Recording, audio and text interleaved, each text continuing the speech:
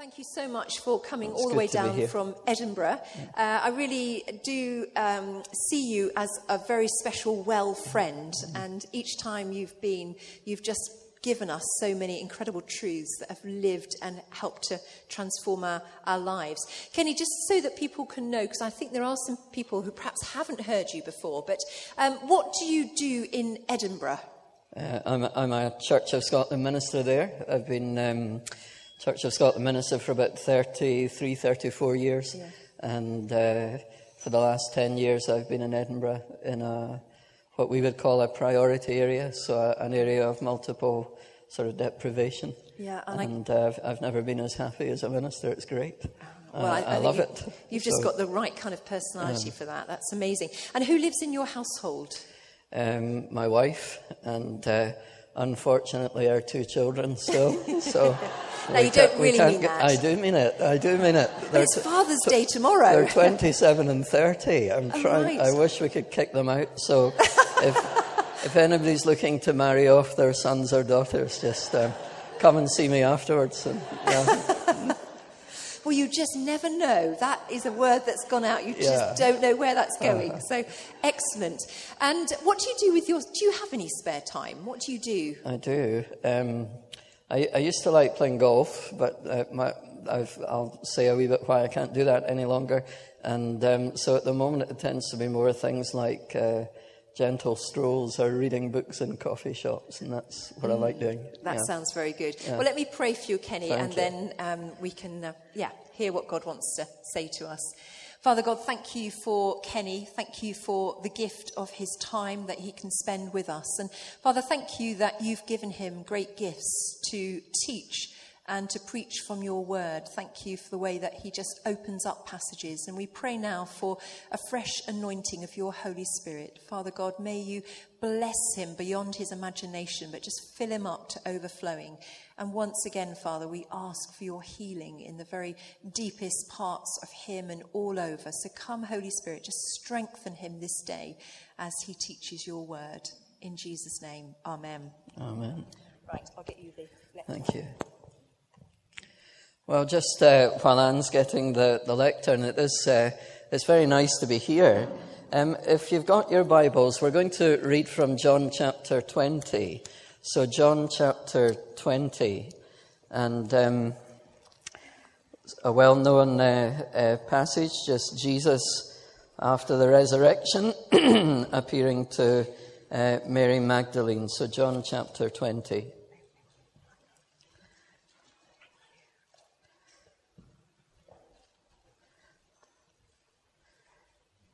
And we'll begin reading at verse 10. The disciples went back to their homes, but Mary Magdalene, stood outside the tomb crying. As she wept, she bent over to look into the tomb and saw 2 angels in white seated where Jesus' body had been, one at the head and the other at the foot. They asked her, "Woman, why are you crying?" "They have taken my Lord away," she said, "and I don't know where they have put him." At this she turned round and saw Jesus standing there, but she did not realize that it was Jesus. "Woman," he said, "why are you crying? Who is it that you're looking for?" Thinking he was the gardener, she said, "Sir, if you have carried him away, tell me where you have put him, and I will get him." Jesus said to her, "Mary." She turned towards him and cried out in Aramaic, Rabboni, which means teacher, my teacher. Jesus said, "Do not hold on to me, for I've not yet returned to the Father. Go instead to my brothers and tell them, I'm returning to my Father and your Father, to my God and your God." Mary Magdalene went to the disciples with the news, "I have seen the Lord," and she told them that he had said these things to her. Well, amen, and we thank God for his word. I don't really like preachers who come and preach or teach at conferences and they try and get some sort of audience participation. So I'm going to get my revenge on all these preachers that have annoyed me. I want a wee bit of participation here. I want you just to turn to your neighbours in twos or threes and just talk amongst yourselves about what is our calling in the world? What does Jesus send us into the world to do? Just don't shout out your answers, because you're probably going to be wrong. But turn and share what you think. What does Jesus call his people into the world to be and to do? Just turn and share with one another for a moment or two.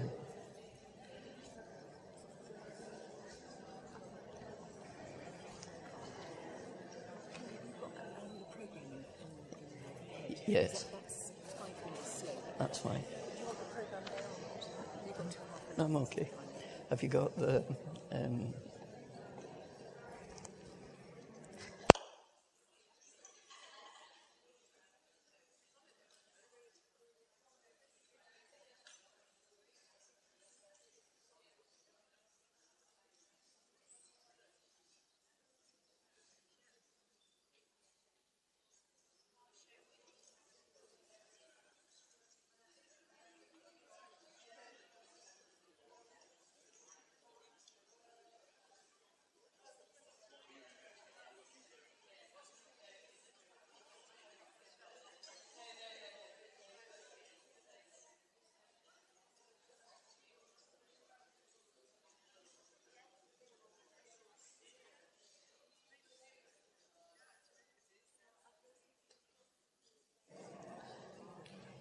Okay, is that long enough? You can hopefully share further your ideas with one another later on. I'm just going to ask you a very simple question. How many of you said Jesus sends us into the world to baptize? Did anybody say that? See, I don't understand you English people. Don't you know your Bibles? I just don't understand this. If you've got your Bibles, turn to Matthew chapter 28. Matthew chapter 28. And this is what Jesus himself actually says. So it's not a Scotsman making it up. Verse 18 of the last chapter of Matthew's Gospel.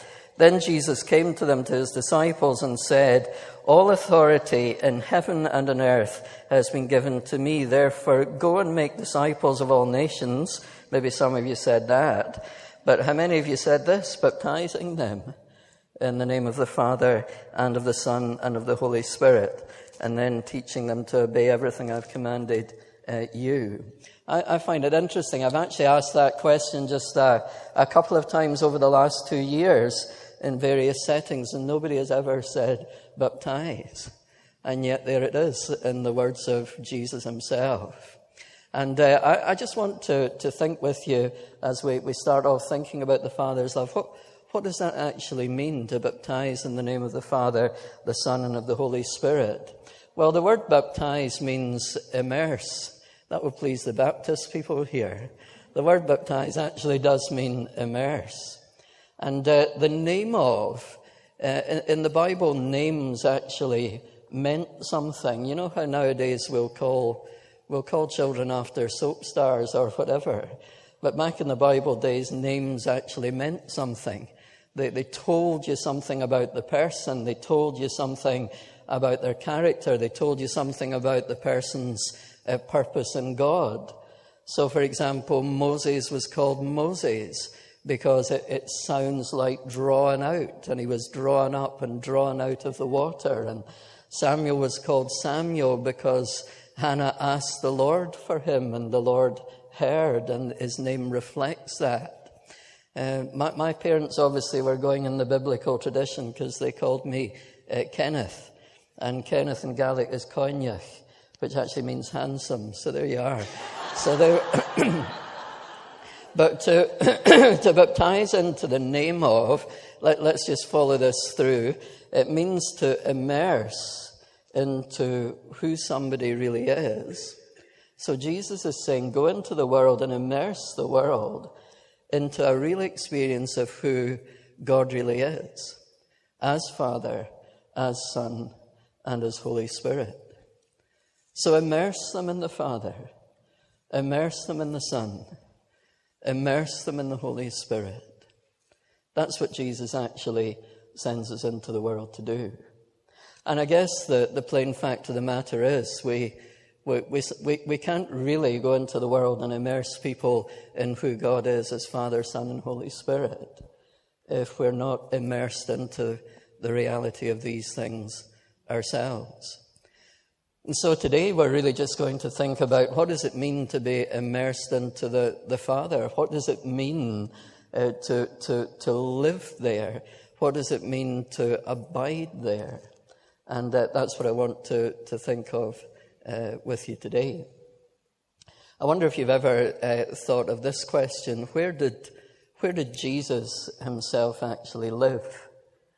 Do you remember after Jesus was baptized, that two of John the Baptist's disciples, Andrew, we're told is one, and another that we're not told his name, they actually say to Jesus, "Rabbi," or "Master, where do you live?" Jesus just said, "Come and see."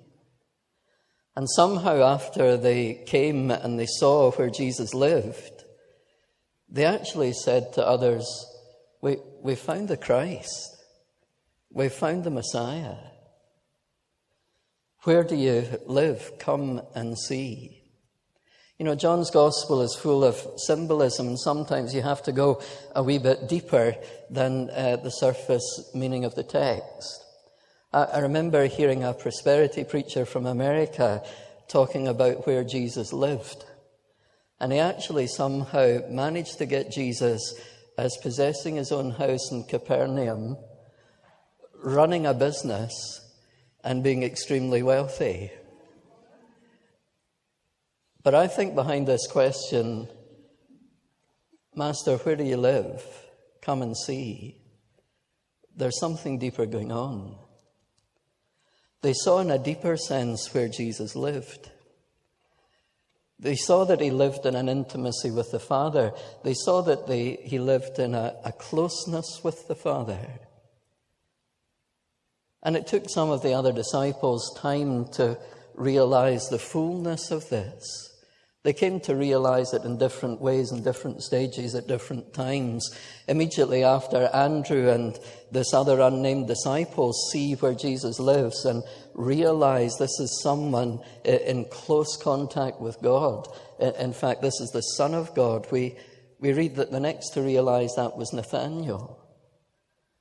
Because remember, Jesus saw him and he said, "Here's a true Israelite in whom there's no guile." And Nathanael realizes from that this is somebody in intimate relationship with the Father. And he cries out, "You're the Son of God." It took Philip a bit longer. Do you remember on the very eve of the cross, as it were, that Philip actually says, "Lord, if you would just show us the Father." That's the longing in the human heart. To know the Father heart of God. And Jesus had been living with Philip and performing miracles and doing mighty signs. And yet Philip just says, "Jesus, if you could just show us the Father, we'd be satisfied." And there's almost a frustration, isn't there, in Jesus as he says, "Philip, have I been with you so long? Do you not realize that I'm in the Father and the Father is in me? And if you've seen me, you've seen the Father." What about Simon Peter? Do you remember at Caesarea Philippi that Jesus asked, "Who do men say that I am?" And Simon Peter says, "Well, some say you're John the Baptist, some say you're Elijah, or one of the prophets come back from the dead." And then Jesus says, "But who do you say that I am?" And Simon Peter says, "You're the Christ. You're the Son of the living God." So at various times and in various ways, they began to see where Jesus really lived. That he did abide in the Father. And that's really the word that's used in that question in John 1 verse 35. "Master, where do you live? Where do you abide? Where do you reside permanently?" And later on in the Gospel, Jesus tells us, "This is where I abide. I abide in the Father." And the amazing thing is that what Jesus actually offers to you and to me and to everybody who puts their trust in him is he actually wants to invite us into his home. He wants to invite us into the very place that he lives. The question at the beginning of John's Gospel, Lord, where do you abide, Master? Where do you abide? Do you remember the reading that we started with in John chapter 20 with Mary Magdalene? Mary Magdalene wants to hold on to Jesus. You can understand that because he delivered her and he taught her how to live in that new freedom that he'd given her. But Jesus actually says, Mary, don't hold on to me because I've not yet ascended to the Father. But go and tell my brothers, go and tell the disciples, I'm ascending to my God and their God, to my Father and your Father. That the whole purpose of Jesus coming was to come into where we live in order to take our sin and our shame and our sorrow upon himself and to take it to the cross and be done with it. But he doesn't just want to save us from, he wants to save us into. And he wants to bring us into where he abides, where he lives. At the very start of John's Gospel, there's an amazing phrase about Jesus, that famous opening 18 verses that we call the prologue that we read round about Christmas time. In the beginning was the Word, and the Word was with God, and the Word was God. And do you remember how that 18 verses ended? It ends by telling us this, that nobody has seen God, but the only Son who is in the bosom of the Father, he has made him known. Do you know what that word bosom actually means? It actually means womb. It's a difficult concept, isn't it? That Jesus somehow came from the womb of the Father. He came from that place where he was delighted in, where he was wanted, where he was treasured. He came from the innermost place of God himself. He is the innermost revelation of God. And that's where he comes to take us, into the safety and the protection and the security of the womb of God where he lived from all eternity. You know, Jesus never ever changed house. He lived for all eternity in the delight of his Father, in the very womb of the Father, wanted, treasured, loved. And when he came to earth, there may have been a change of location, but there wasn't a change of an abiding place. He still lived in the Father's delight. This is my Son, you are my Son, whom I love, and you bring me great joy. And I suppose the question I want to ask in this first talk is simply this. Are you living truly, fully in that place of your belovedness? Do you realize that the Father loves you every bit as much as he loves Jesus Christ? I think the first time I came here to the well, I spoke on the theme of the Father Heart of God, and I don't want to repeat anything or everything that I said there, but I wonder if you do remember what I said on that occasion if you were there. If the wonderful thing about being a Christian is that we are in Christ. And if we are in Christ, then the Father says over you or over me exactly what he says over Jesus. And so I suppose what I'm asking you this morning is, are you there? Are you in that place of actually believing that the Father says over you right now, you're my son, you're my daughter, whom I love, and you bring me great delight. You bring me great joy. Or I wonder if secretly do some of us think we're a bit of an also-ran. We're not as favoured as some of the children of God. And actually, we carry around a feeling of being a bit of a disappointment to God, if we're honest. Friends, if we're in the Father, Remember what I'm saying. If we're in Jesus, if we're in Christ, remember what I've just said. The Father says over you what he says over Jesus.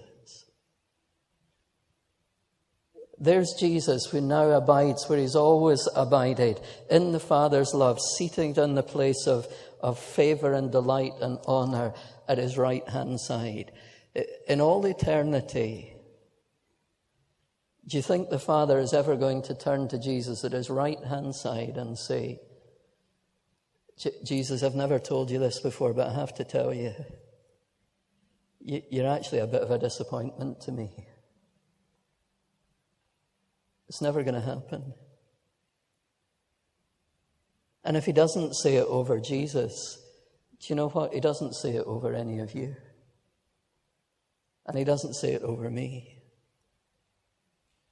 For the first 20 years of my Christian life, I actually believed I was saved, but I actually believed I was a disappointment to God. It took 20 years for the assurance of the love of God to actually get from head to heart.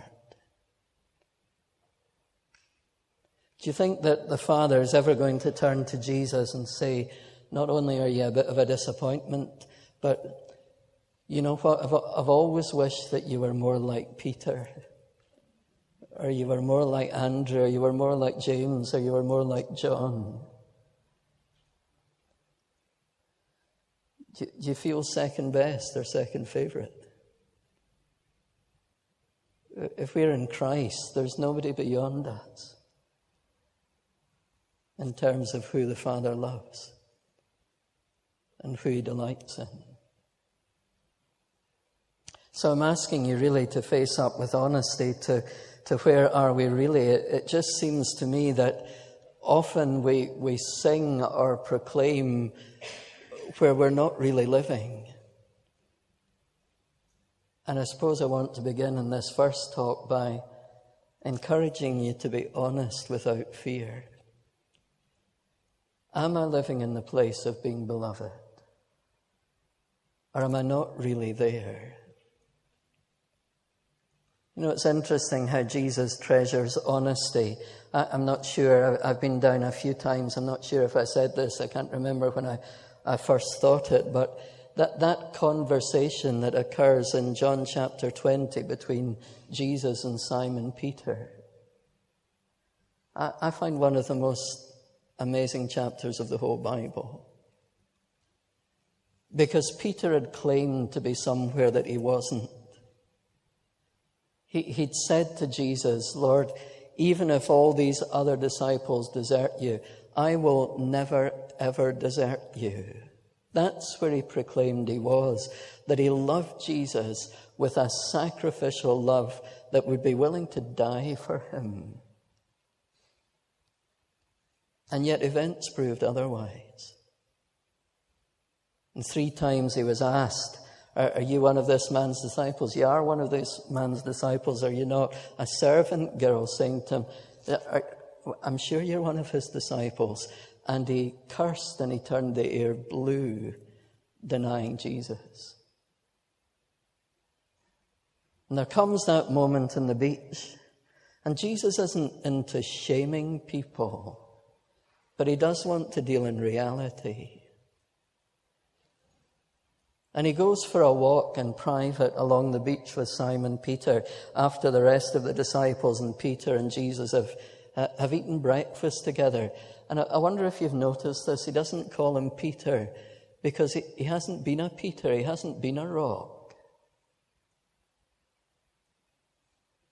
His calling is in jeopardy. God doesn't take back his calling. We can throw it away. And so Jesus deals in absolute honesty. He doesn't call him Peter, he calls him Simon. And he says to him, Simon, son of Jonas, do you love me more than these? And he uses the word for sacrificial, all-consuming, laying down your life, dying for somebody type of love. And he says, Simon Peter, you claim to love me like that. Simon, son of Jonas, do you love me the way that you claim to love me? And actually in the response, it's hidden in our English translations. There's a yes, no. Peter actually says, yes, no, Lord, in answer to that question. And what I mean is, he uses a different word for love. He uses the word for friendship love. He realizes that in all honesty, he cannot say that he loves Jesus with that all-consuming laying down my life type of love. And he says, yes, no, Lord, I do love you, but with a friendship love, I can't claim any more than that. That's where I am. I was living in complete denial and dishonesty before when I claimed to be willing to lay down my life. So yes, no, Lord. I can't use the word you've just used and I once used, but I'm using this word. I want to be your friend. And Jesus says to him again, Simon, son of Jonas, I'm going to ask you again, you use this word, and so I'm using it. Do you love me with sacrificial, laying down your life type love? And Simon Peter says again, yes, no. I can't use that word, but yes. I do love you as a friend. Truth really hurts. And now Jesus comes to a truth that really hurts. Simon Peter, you've not even been a faithful friend. And he uses the word that Simon Peter uses now. And he says, Simon Peter, or Simon, doesn't use Peter, Simon, do you even love me as a friend? And that really gets to Peter. It hurts because truth does hurt. And he realizes, I've not even loved Jesus as a friend. I've been a completely unfaithful friend.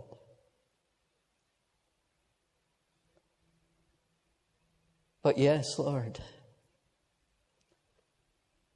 even though I've been an unfaithful friend, I can truly say this, and you know it's true. I do want to be your friend. I at least want to take one step up from being an unfaithful friend. I'm not going to use the word for sacrificial love. But as an unfaithful friend, I'm telling you, and you know it to be true, Jesus, I want to be a better friend. You know, sometimes as a preacher, and I've seen this in Wester Hailes so clearly over the last 10 years, preachers are very keen on a calling for a I surrender all type of giving of ourselves to Jesus. But so often that I surrender all can lead to a guilt and a rededication 3 months later and 6 months after that. Do you know the amazing thing about Jesus? He was prepared to begin again with Peter on that basis. You're an unfaithful friend, but I know you want to be a better friend.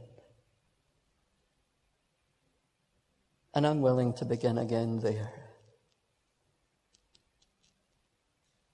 Jesus loves honesty. He can't bless an unreal person. An unreal person doesn't exist in his eyes. He deals with reality. Do you remember him with the woman at the well in John chapter 4? Go and call your husband. I have no husband. You're right when you say you've no husband. You've had 5 husbands. And the person you're living with now is not your husband. This you've said truly. And on that basis of honesty, a fresh purpose is released into our life. So friends, in this first talk, I'm really encouraging you to be to be totally honest before God. Do I really believe that I'm loved?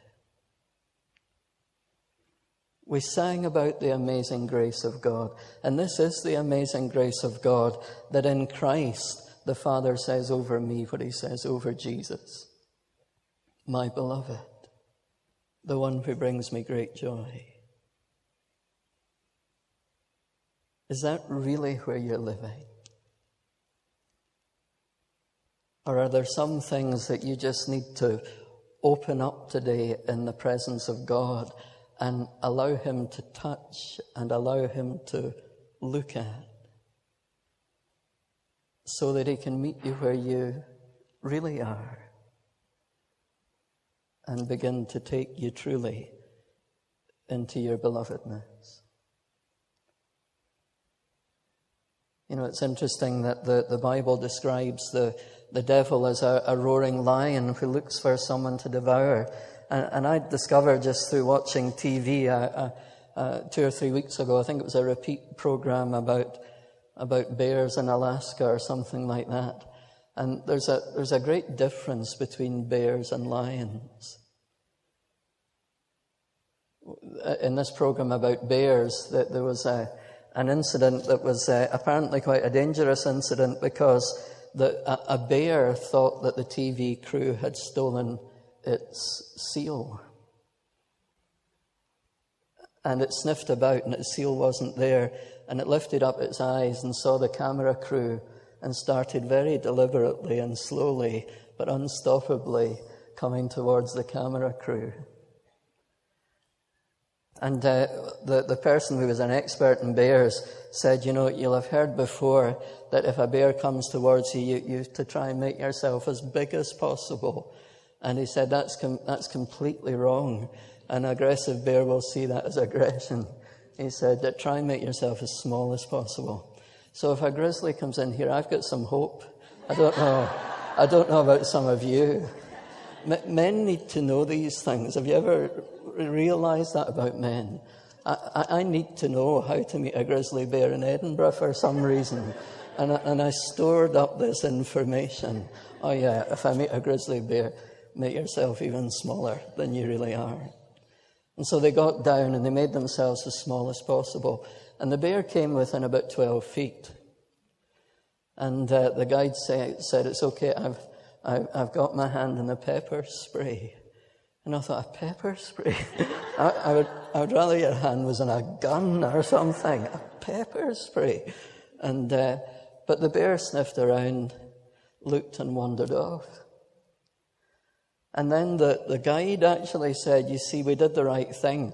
If I'd stood up like this, and right at the point that he stood up and demonstrated that, the bear turned round again. And so they got down as small as possible, and he wandered off, and the incident was past. You know, that bear, it literally looked as though it would have easily torn everybody to pieces. There's a difference between a bear and a lion. A lion isolates. A lion seeks to separate off. The enemy of our souls is a lion. He'll seek to isolate us. He'll isolate us from one another, but he'll also try and isolate us from the love of God, so that we don't actually come into our belovedness. I'm not sure if you've ever heard of a speaker called John Vanier, but he's a writer that I've really come to appreciate an awful lot. He's formed a worldwide sort of community of communities that deal with people with disability, physical and mental disability, and able-bodied and minded people live with them, and they live in community together. And I find that he writes about humanness with a sensitivity that I've rarely met in anybody else. He gives some reasons about why we can feel isolated from the love of God. Let me just list a few of them for you. He says this, It might be difficult for me to believe he can set me free from all that seems to suck my life away or draw my life away, my ability to live life.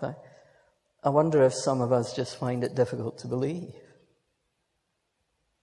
that I can actually live free from this feeling of being a failure and a disappointment. Is that a strong feeling by which the enemy seeks to isolate you from God? I just can't believe that this feeling of being a failure, a disappointment, that I should be more like other people. I just can't imagine myself free from that. Here's another reason. Perhaps we've been ensnared in a love that was possessive or controlling or limiting. Maybe we've touched love before and it wounded us. And those who claim to love us, whether parents or spouses or brothers or sisters or friends, they actually in some sense damaged me. And I don't know if I want that intimacy with God. I wonder if that's the reason why some of us keep our distance from God and play into Satan's hands to keep us just that step removed, that step isolated from God. Here's another reason he gives. I've learned to keep my head above water. I'm surviving. I've got my survival tactics. I might not be living, but I'm surviving. And I'm not sure what would happen if I grew closer to God. What might he touch? What might he change? I'll just keep my head above water, even though it means surviving rather than living. We can be frightened of admitting the mess. I wonder if maybe your life is more of a spiritual mess than you would care to admit or face up to. So he gives various reasons as to, this has just sort of collapsed a wee bit, hang on. Oh, there we go. He gives various reasons. What keeps you isolated from God? The danger of a list is that you leave out something that might be relevant to you. He simply says this: each one of us has our own struggle to allow the healing love of Jesus to penetrate the darkness of our heart and liberate us. But I wonder if in the ministry time, in a few moments, I wonder, another writer that I like is somebody called Henry Nouwen, and he says that the Christian life is really about this. It's about moving from having a clenched fist to having an open hand before God. All of us have things that we would rather people didn't see or know about or touch. And moving into our belovedness actually means I'm going to uncurl my hand. And I'm going to show to God what I would rather nobody saw. And I'm going to allow him to touch what I would rather nobody touched. What keeps you isolated? What keeps your relationship with God like this? Rather than, this is who I really am, Lord. And this is the me that needs your love. And this is the me that needs your touch.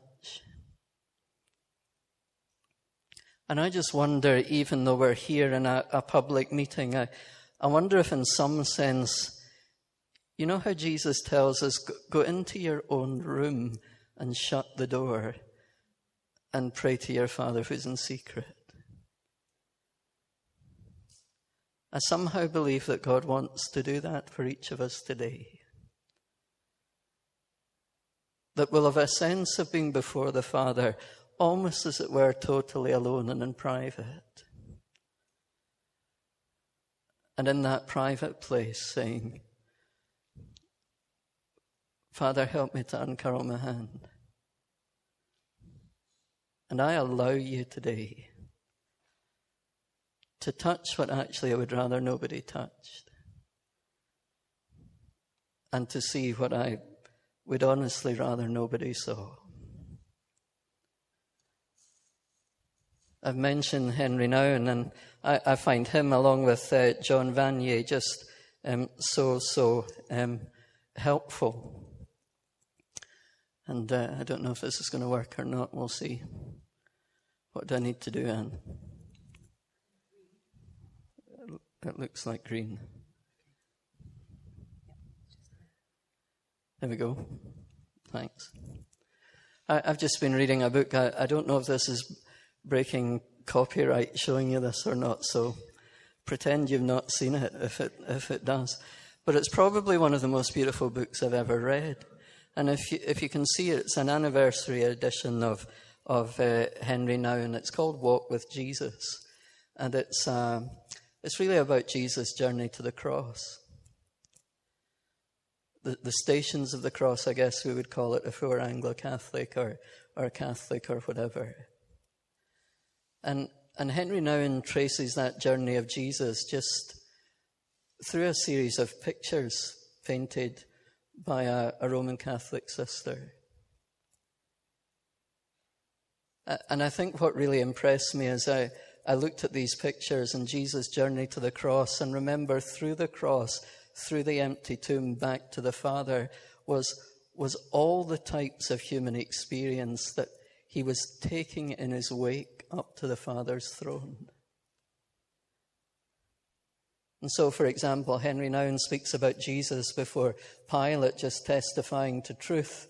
And his background for speaking about that is a picture of a black man in prison in South Africa in the days of apartheid. I've spoken up for truth. And this is what's happened to me. And he moves on and he thinks about Jesus having the cross laid upon him. And this is a picture of a man that he saw in Guatemala. And the man was carrying wood to make coffins for his friends. And against the background of that picture, he talks about the vast numbers of people on the earth that have just had things laid upon them that are incredibly hard to carry and incredibly hard to live. So Jesus, on his way to the cross, he identifies with those who suffered for truth. He identifies with those who have had difficult things to carry through life. Where am I heading here? Should that move? Yeah. It's a little boy from Vietnam. He's fallen. And nobody's picking him up. And against the background of that, of Jesus falling on his way to the cross, he talks about children, he talks about the vulnerable, just those who long for someone to help them and pick them up. But nobody seems to bother. This is a woman from Nicaragua. She's lost her husband, she's lost her children. She doesn't know where they are. She's a lot to forgive. And he speaks about those who have borne so much in life and have so much to forgive. And Jesus, as he makes his way to the cross, and on the cross, he sweeps that experience into his arms and carries it to the cross and back to the Father. Here's a Brazilian man. He can't understand what has happened, how his farm that for generations has provided a living for his family It doesn't do it anymore. And it's just too much. He's overstretched. And Jesus carries that experience to the cross and back to the Father. This is an old lady from Kathmandu. She's got no possessions other than a blanket. Where's the husband who loved her in her youth?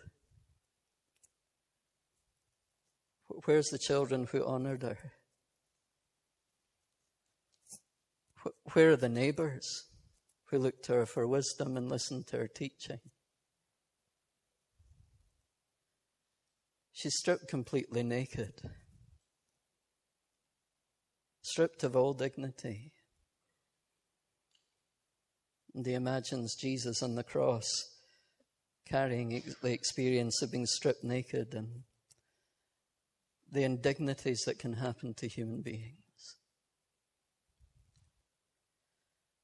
On his way back to the Father, Jesus carried all of that.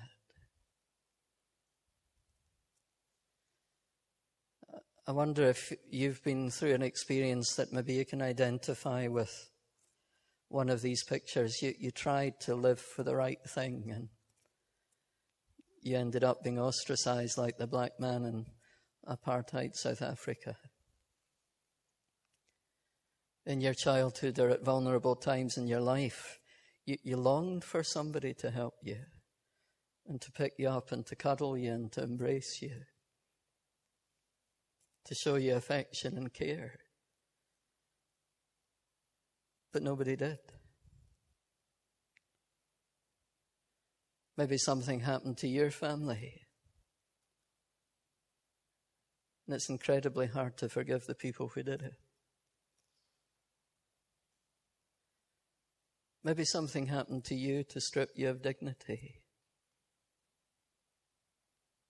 And in the face of life as we experience it, it can be really, really difficult to believe I'm the beloved of God. Do you remember Gideon when they were facing the Midianites and the angel comes to him and said, "Hail, mighty warrior, the Lord is with you." And to Gideon it seems like a mockery. The Midianites are destroying us, so how can you say the Lord is with us? And so many people's experience of life has been utterly destructive. And to say you're the beloved of God can seem like mocking the story.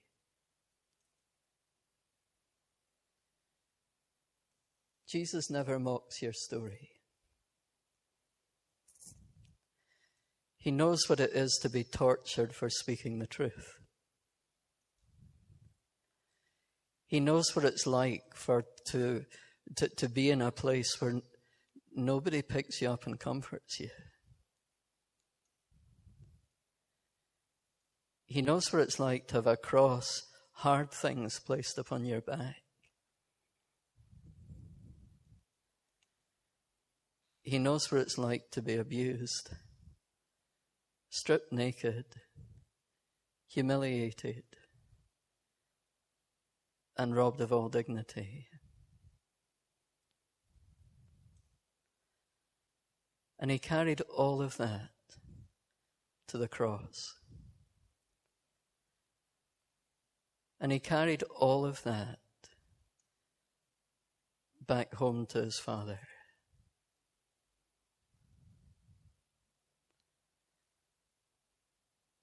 So, clench fist to open hand.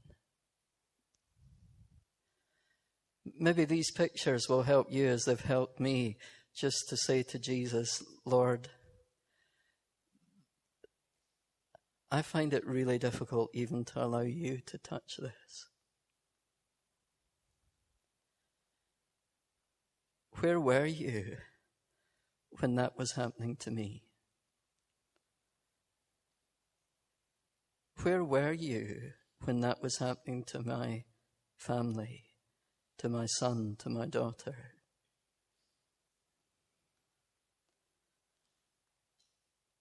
But why is a question that Jesus himself carried?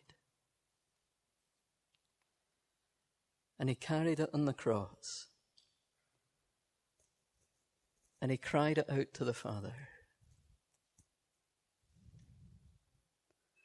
So clenched fist to open hand. What do you need to allow Jesus maybe to touch this very day? And here's the final thing I want to say. It might not be life's experience or the way that life has treated you that makes it difficult to believe you're the beloved of God. It might just be because of what you yourself have done. I find it lovely that the person that Jesus speaks about about returning to the Father. Do you know what I find really lovely? Her name was Mary Magdalene. We've almost surrounded that name with mystique and honor. Do you know what that really meant? Magdala was the place where the Roman army was camped. Mary Magdalene really means, oh, there's Roman Camp Mary. That's where she plied her trade as a prostitute. Jesus appeared to Roman Camp Mary. That's what she would have been called. That's what she would have been shouted at in the street. Roman Camp Mary.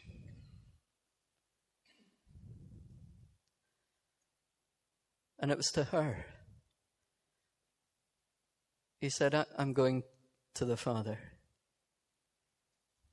Go and tell the disciples what I'm telling you. I'm going to my Father and your Father. To my God and your God. So whether it's what you've done or what life has done, today I hope you'll unclench your fist and say, Lord, this is why I find it really hard to believe that you delight in me. This is why I find it hard to believe you say over me, you're my son, my daughter, whom I love. And you bring me great joy. Why don't we just gently shut our eyes in the presence of God? And I've left time this first talk just to allow us to do what I've just said. Why don't we, even though we're part of a gathering, just go into our room, shut the door, and just speak with our Father in secret. Just say to him, Father, I think this is why I stumble.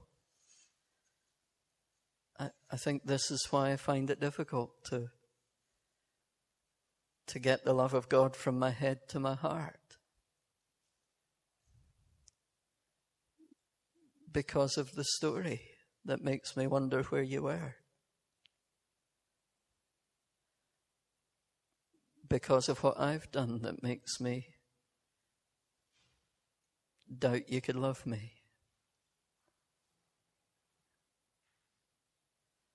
Why don't we just, in the secret place, alone with God, uncurl our fist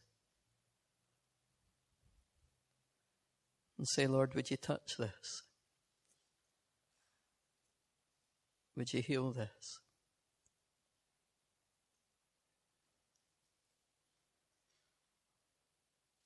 Or it may be you don't know. I don't know why I find it so difficult. My life's not been that bad, and I believe I'm forgiven, so I don't know why I can't get the love of God in my heart. So, Father, speak to me and show me in the secret place. So I'll just be still and quiet, and for a few minutes we'll just sit and metaphorically unclench our fist and allow the Father to speak into where we really are.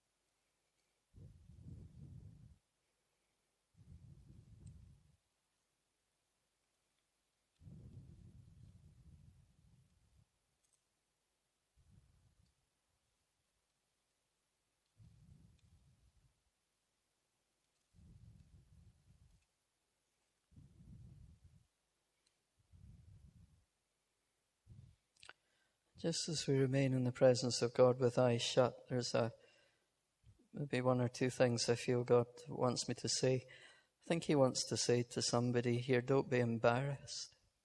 Simple as that. Don't be embarrassed. Don't be embarrassed to unclench your fist and let me look at this.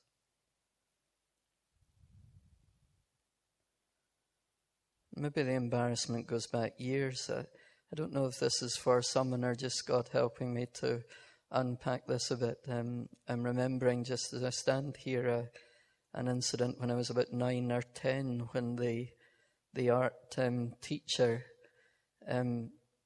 said, I want you to paint your living room in your house. And I was at a private fee-paying school, and my parents were poor compared with the parents of every other boy in the class. I don't mean we didn't have enough, but it was really quite a wealthy collection of families, as it were. And my dad was a joiner and then a baker, and they sacrificed everything to send me to that school. And it wasn't easy, a couple of periods of unemployment and so on. And I knew I was rich compared with these other boys because I was loved. And yet when we were asked to paint that room, there was this sudden embarrassment came over me.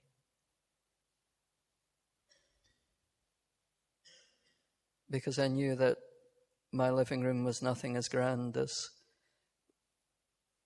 the living rooms of my friends that I'd visited and so on. And so I indulged in a spot of fantasy. We're about to have the room redecorated. And I painted a picture of the way that in my fantasy I thought it was going to become. And I didn't paint reality because I was embarrassed. And I just wonder if there's one or two of us just struggling with that thing of embarrassment. Maybe it does come from your childhood, and maybe looking back you can see it was ridiculous, and I can look back now and see it's ridiculous. But you know what? I understand it.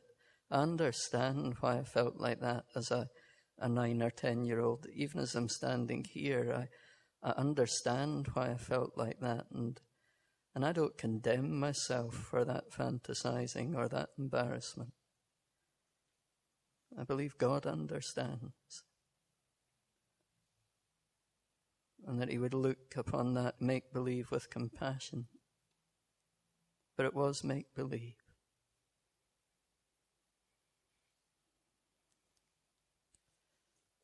Is there just something about your background that you found embarrassing?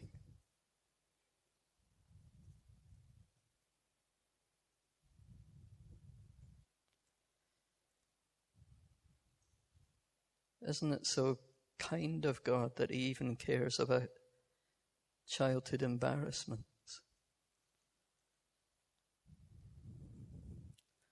And wants to pour in his peace and his love there.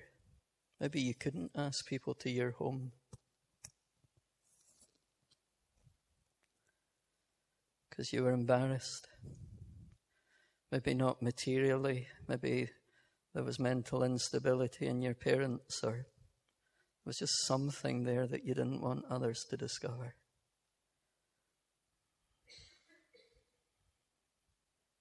Maybe God wants to touch embarrassment today.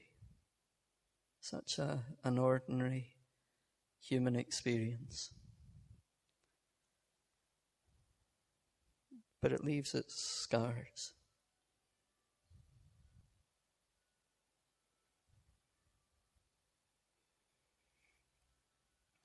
And then I wonder, secondly, if God wants to help some of us believe that we can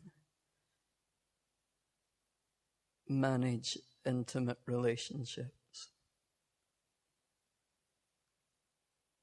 And if we've had bad experience of intimate relationships before, it can be difficult to even think about myself being deeply loved and deeply treasured. It can feel very unsafe.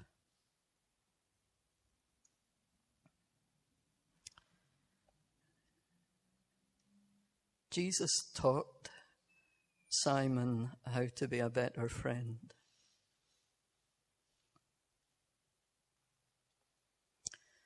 And he did become Peter,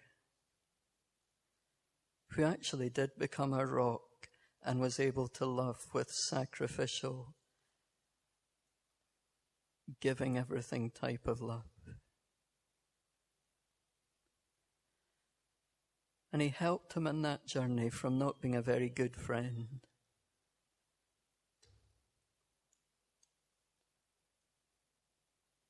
to becoming a lover of Jesus.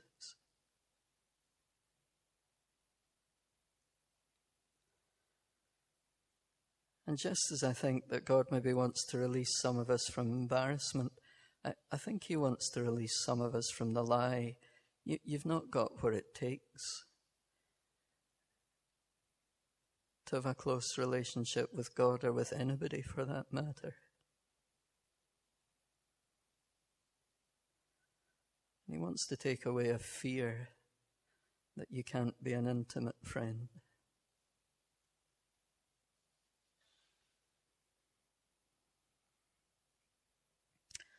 And he wants to help you not to live so safely. but to take the risk of trusting again and loving again and living again.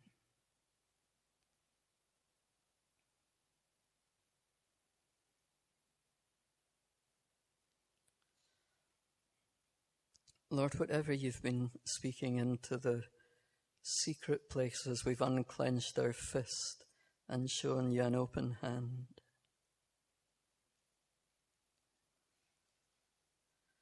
Help us not to quickly clench our fist again,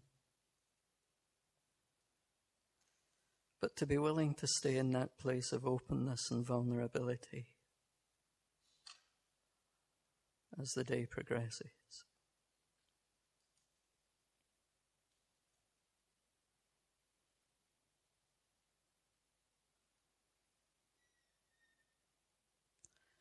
And Jesus, by your Holy Spirit, in the course of this day, draw us closer to your God and our God, to your Father and our Father.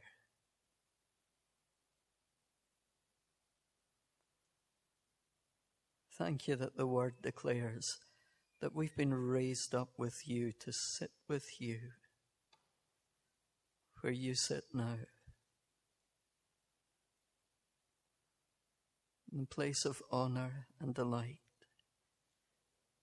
at your Father's side.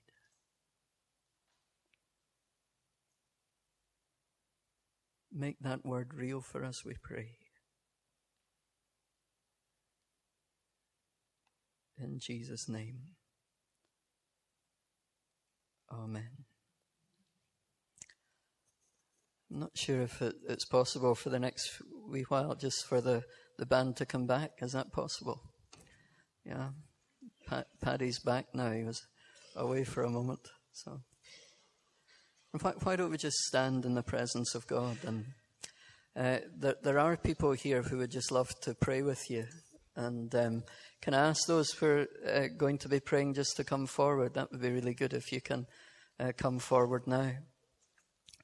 And even though we're coming up to coffee break, can I just encourage you, if you feel that God has been speaking to you in this first session, then just come forward and ask that whatever God's doing would just be sealed by a prayer from these people that are here to serve you and to help you. I would encourage you not just to rush for coffee, but if you feel that God He's been speaking to me and He's been showing me there's stuff here that I need just to hold openly in His presence, then just come forward and allow these people to pray with you. There's no pressure, but I just know that over the years I'm a very private person, very shy person. But there's been big breakthroughs for me when I've actually got over that and allowed people to actually just pray with me. We're a body, and part of the way that God works is that the different parts of the body bless one another. And maybe you think, well, I was in the secret place. Can I not just do it all there? Well, you can do a lot there. But God also has made us a body. And He likes to bless us through one another. So don't let fear hold you back. But just come and allow these people to bless you. So why don't we stand just in the presence of God? And we'll just, for the next few minutes, we'll just be in His presence in an atmosphere of worship. And without any other pressure, if you want prayer, then just come forward. So Lord, we thank you.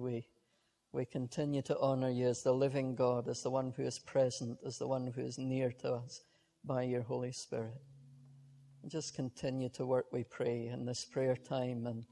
And even as we go for coffee in a few moments, may we not allow the evil one to snatch away the kingdom seed of your word that you want to be fruitful in our lives today.